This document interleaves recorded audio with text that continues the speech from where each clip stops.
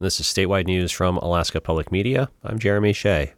Beaked whales are a rare sight and spend most of their lives deep in the ocean, but one was found dead on a beach near Kodiak last week. KMXT's Brian Venois joined a small team of researchers to dissect and study the whale. This weekend's drive from Kodiak out to Fossil Beach at the southern end of the island's road system was wet and windy.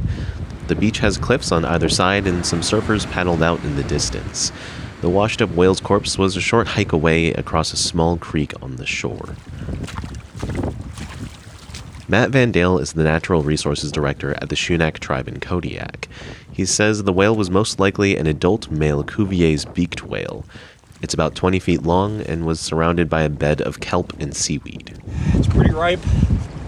Not sure how long it was actually located on the beach, but it probably was floating for a while, and you can see a lot of scavenging post-mortem bite marks. This is the third whale to wash up near the city of Kodiak in the last 6 months. A humpback whale was found in Chiniak Bay in September, and a fin whale was found just a few miles from this beaked whale in late November. Both were emaciated and in poor health. But Cuvier's beaked whales have a different food source. Beaked whales eat things like squids, while humpback and fin whales eat animals like plankton. And unlike the filter feeders found dead this summer, the team of scientists found that this whale was probably healthy before it died. There was no obvious external signs indicating a potential cause of death. It appeared to be very healthy. The blubber looked healthy. The muscles looked healthy. It had a full stomach of squid beaks and fish vertebra, so it definitely didn't appear to starve to death. Biologists estimate this kind of whale can hold its breath for up to 3.5 hours. Van Dale says it's possible this whale got caught in old fishing gear and drowned before it got untangled and drifted towards Kodiak. Cuvier's beaked whales are seldomly seen. Their habitat is normally far from shore. They can even be found 10,000 feet underwater. That's about half as deep as Denali is tall.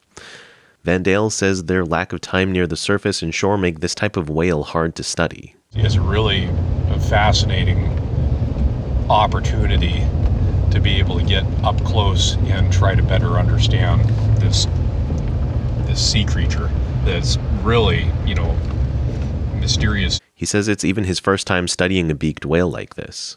The thing that surprised me the most was that it really didn't smell that bad at all. And, this was the first thorough necropsy I've been able to do on a beaked whale. The only other one was, pretty far gone. We didn't have very much time at all to investigate it. The team ended up taking samples from the whale's stomach. They also saved some fins and took its head and skull. The scientists estimated the head alone weighed 400 pounds after they hand-loaded it onto a four-wheeler. That's because Cuvier's beaked whale heads have blubber melons that help with their sonar tracking and have much more soft tissue than their skulls and case. Van Dale says the team will probably take a few samples from the head for the disease and genetics testing, but they also want to display the skull after the soft tissue rots away. Van Dale says he hopes it can be a tool to help teach people about the rare whales, and that he's grateful for the public reports that led to the necropsy. The main reason that our marine mammal response program is so successful here is because of the public and our volunteers, and especially just the interest that the public has in letting us know when there's something weird going on, or anything marine mammal related going on. Research labs have a long backlog before they'll get to the beaked whale samples. Van Dale says he's unsure of what the results will show since the whale has been rotting for so long. On Fossil Beach, I'm Brian Venois. This is Alaska Public Media.